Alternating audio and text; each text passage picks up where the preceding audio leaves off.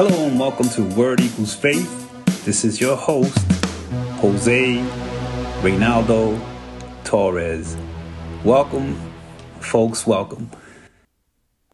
Folks, the title of today's message is Jesus Wept. Folks, and I know that that one there for a lot of folks will, come up with so many excuses and so many downplaying crying. I mean, there's guys out there that'll say that real men don't cry, that it's a sign of weakness, and that it really demonstrates that you're weak, and that is the biggest lie I've ever heard. I just can't process that, and I get it. I'm not talking about if there's guys out there that just cry over every spilled milk or every little thing, right? I get it. Maybe that can be a sign of weakness, and or maybe folks that are just uncontrollably crying about every single thing, maybe, okay, that I'm not talking about that. That is definitely something that needs to get worked on, right? However, when our Lord and Savior Jesus, and we're going to talk about John chapter 11. For those that want to read, you find what I'm about to share with you today. It's all found in John chapter 11. Today I'm going to paraphrase a little here. Just want to give you guys a nugget today. So I'm going to basically condense it somewhat in the essence of time. However, everything that I'm going to be talking about today, the examples and things of that nature, is found in John chapter 11. Your preference, right? It could be NIV. It could be the King James Version, or it can be the NAB, however you choose to, or whichever version you choose to follow, then absolutely, by all means, go to John chapter 11, and that's where you'll find basically what I'm going to be talking about. However, Jesus wept. Again, we go to the message, right? The most important thing that you can get out of this message, right, or this recording, is the message, right? Basically, what we're going to talk about today is Jesus wept. And it's amazing how today's men, masculinity is focused on hardcore or image or a presentation, a certain look, a tough guy look, or a tough persona. Those are interpreted as strength, right? As somebody who's strong, somebody who's powerful. However, the most powerful person that I know, only person that comes to mind, and I'm not talking about a fictitious character, right? We can go to that world and you'll see so many different characters and that have these superpowers and so on and so forth. Those guys maybe seem as the strongest, right? But I'm talking about real life, a human. And the most powerful person creates a universe. The most powerful person creates a body for himself, or takes a body and clothes himself with a flesh and becomes a human being and suffers the most painful death that you can imagine. And prior to going to the cross, he suffered at all levels. Talking about suffered through being mocked, being ridiculed, being punished, tortured, beaten. I mean, you fill in the blanks of the stuff that he went through. And then on top of that, he had to carry his own cross. And then lastly was nailed to that cross. We're going to fast forward. He's nailed to the cross. Knowing that this is going to happen. The book of Isaiah, the prophecy was fulfilled through Jesus. He fulfilled what Isaiah spoke about. The promised Messiah, how he was going to suffer. Through his stripes we were healed. He was going to be pierced for our transgressions, right?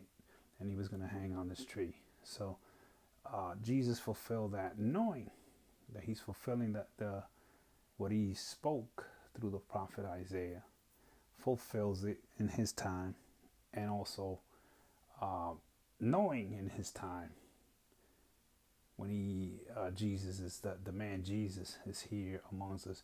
He knew he was going to the cross. If you could read about that in John chapter 14, as he's telling his disciples that he is leaving. He knows that he's going to go to the cross, that he is going to die. And instead of running, and instead of disappearing, maybe walking on water again to the other side of the planet and escaping. However, you know, we would definitely do that. I know I got my hand up on that. I would definitely try to choose some other alternatives, right? But Jesus, knowing that he's going to the cross, still fulfills and is obedient 100% to what the Father sent him to do. And that is give himself up on that cross for our sinful debt.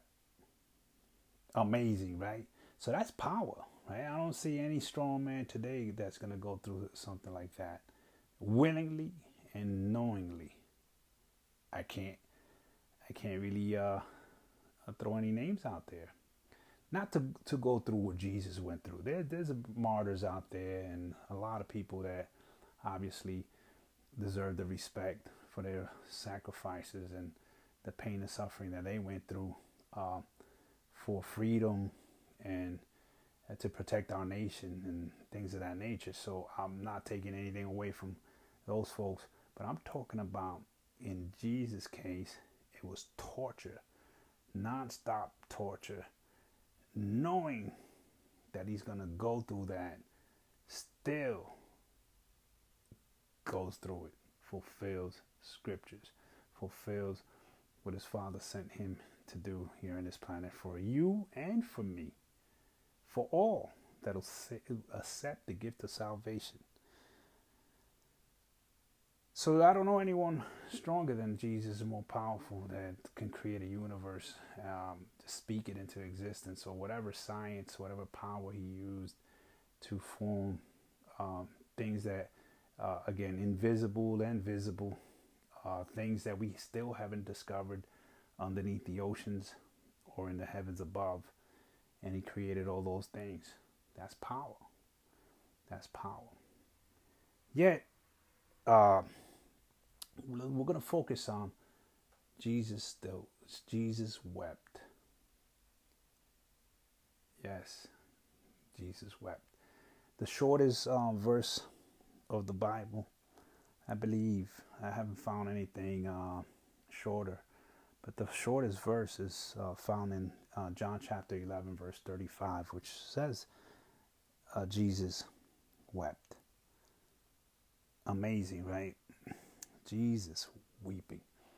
However, before we break this down a little bit, we're going to talk about why he's weeping first and foremost, right? What made him weep? Why is he weeping? Well, one of his best friends, Lazarus, the scripture quotes that he and Lazarus' sisters were friends. Right? They may have grown up together. They don't really break it down. Not in the translations that we have. Maybe there be some texts out there that were perhaps removed or for whatever reason didn't make it.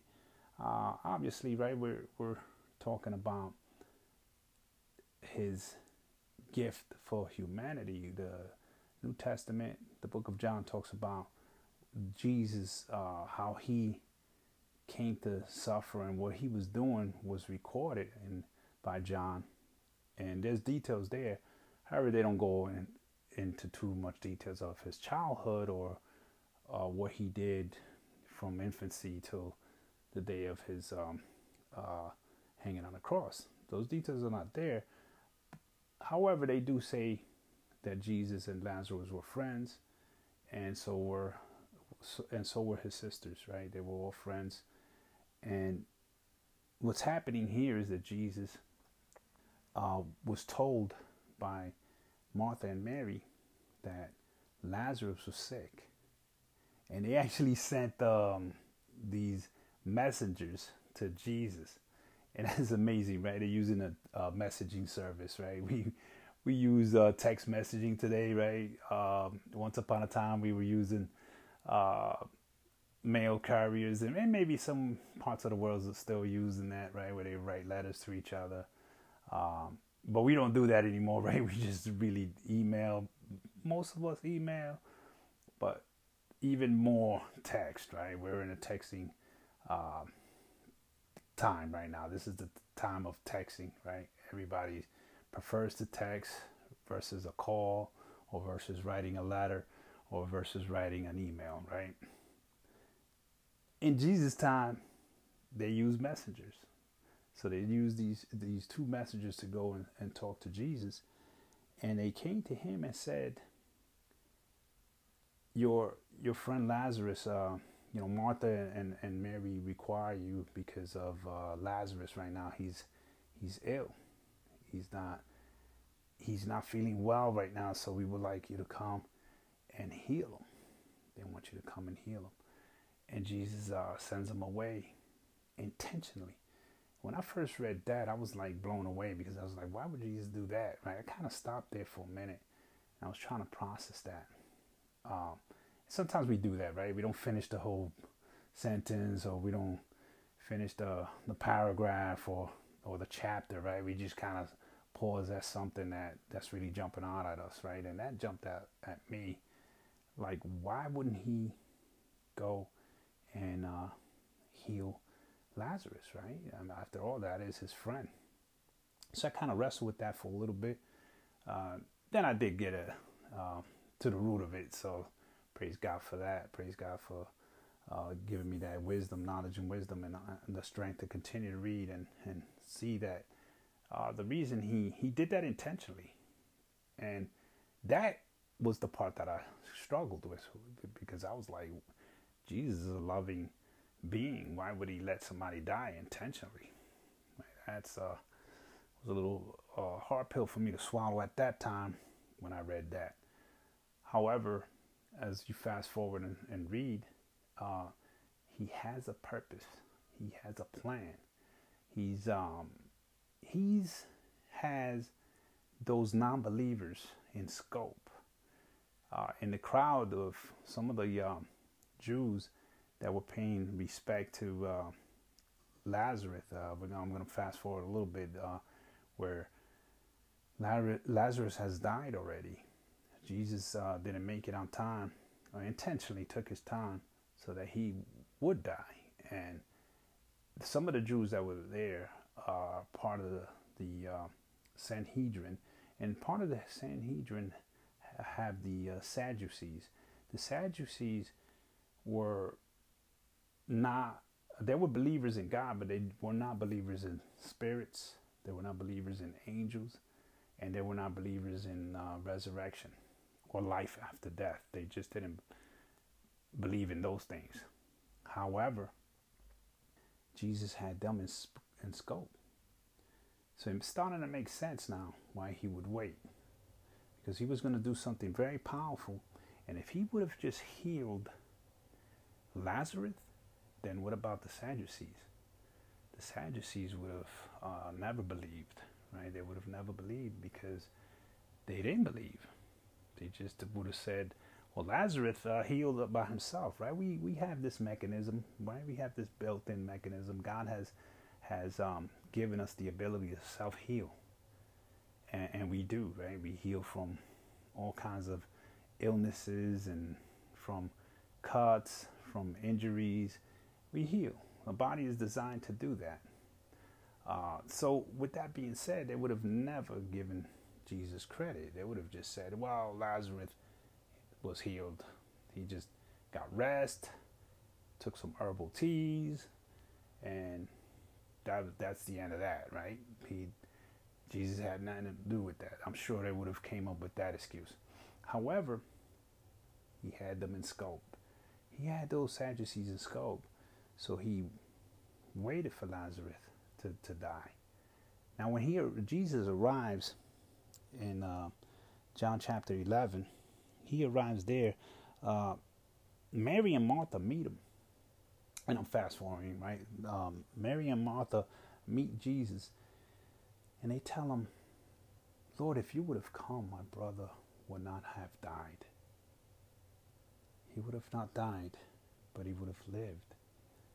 And there's a powerful conversation going on there, but I'm gonna skim through that, because what I want to bring home is how Jesus is so affectionate, so loving, and so kind. And it doesn't sound like it right now, but you will when you read John chapter 11, the whole chapter. You'll see what I'm talking about, and I'll give you the end result of what he does. And some of you've already know what Jesus has done with Lazarus. He actually raised him from the dead.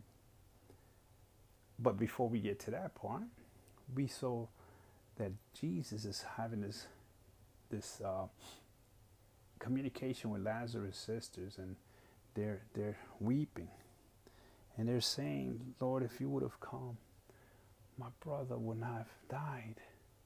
And they're crying. Now in John chapter 11 verse 33, it shows that Jesus is groaning. Some versions will say that Jesus is troubled now. He is groaning. This is, if you ever heard somebody cry, or if you ever looked at a little kid, before he begins to cry with a loud burst, he first takes these deep breaths and it struggles, it's almost like gasping for air. The groaning, right? It's like you're fighting and you're struggling, you're trying to put it away from you, but it just overpowers you and it comes out. The weeping is next, right? This is a big cry, loud, and that's what Jesus is doing. Knowing that he's going to go raise Lazarus from the dead.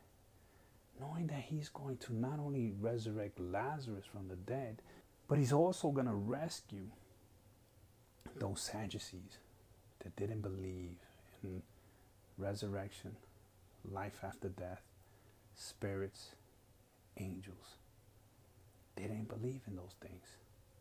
But the scripture here says that when Lazarus came from the tomb,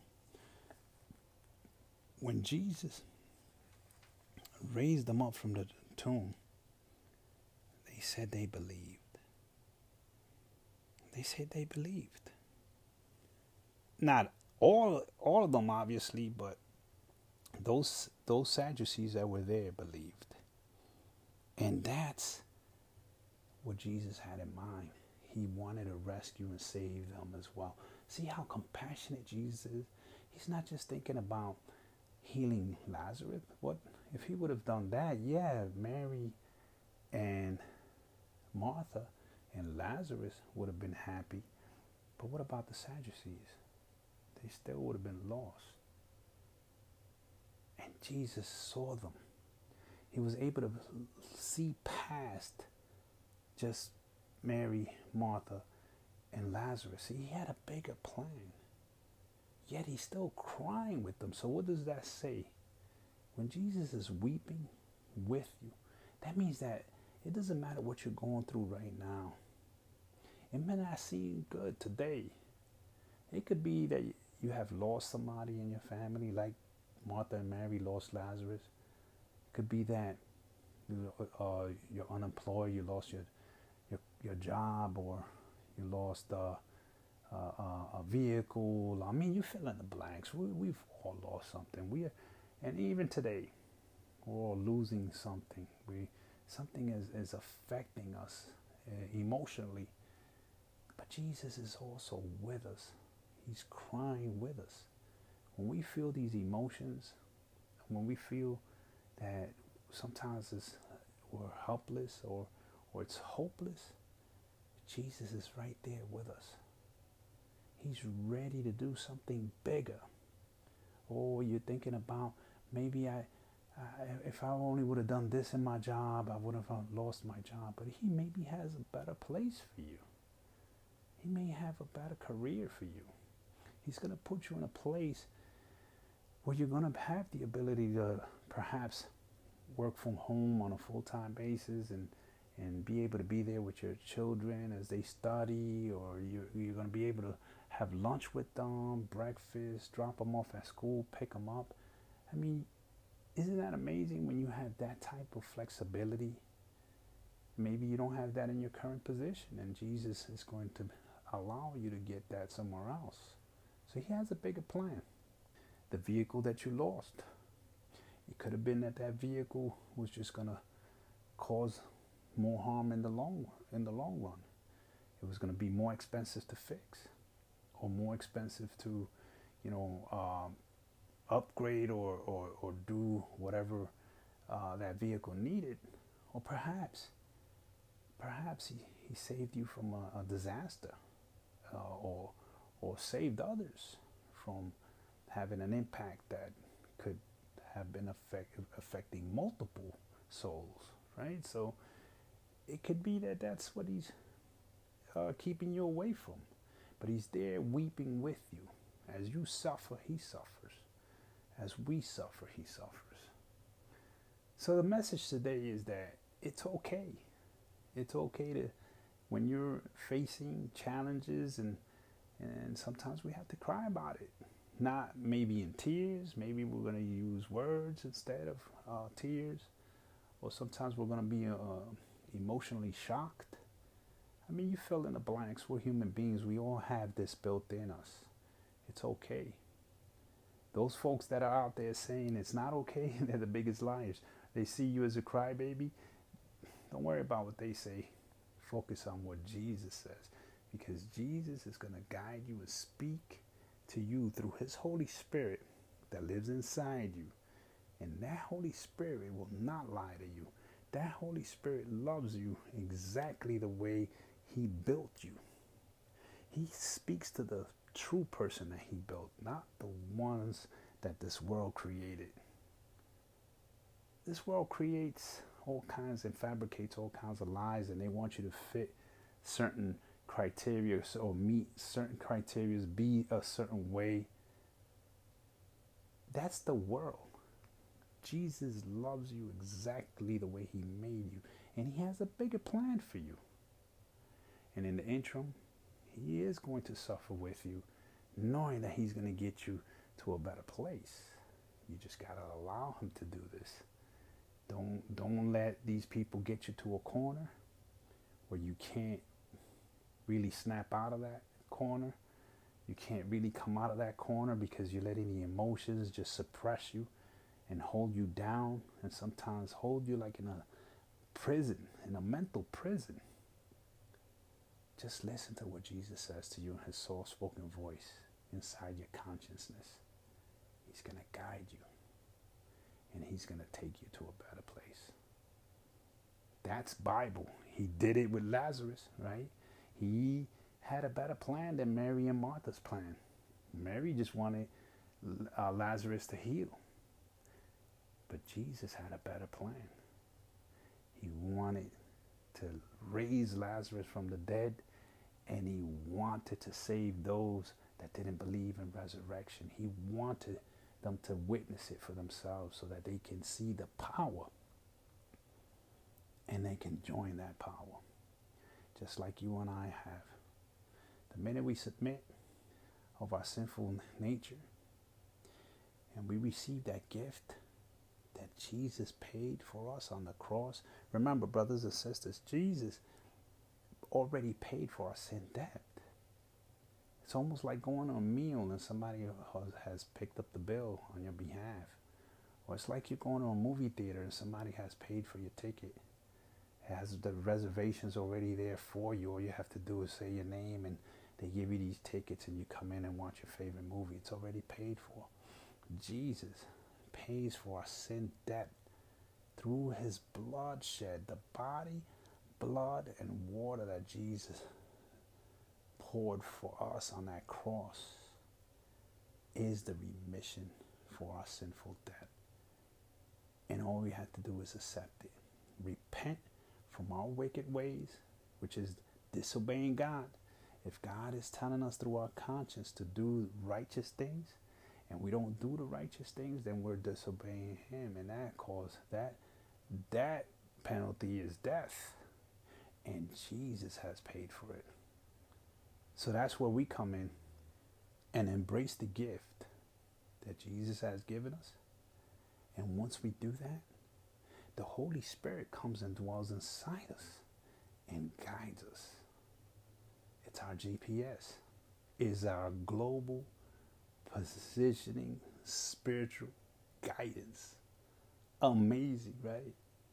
So brothers and sisters, hopefully this message has touched you, has showed you the way to Jesus, the way to salvation, and the way to hear his Holy Spirit inside your conscience. And it's okay. Whatever you're going through right now, Jesus is going through it with you, but he's going to do something greater than what you can imagine. He's going to do it for you. So I just wanted to share that with you, and I hope this message touches you in a very magnificent and powerful way. Glory to God. Stay blessed.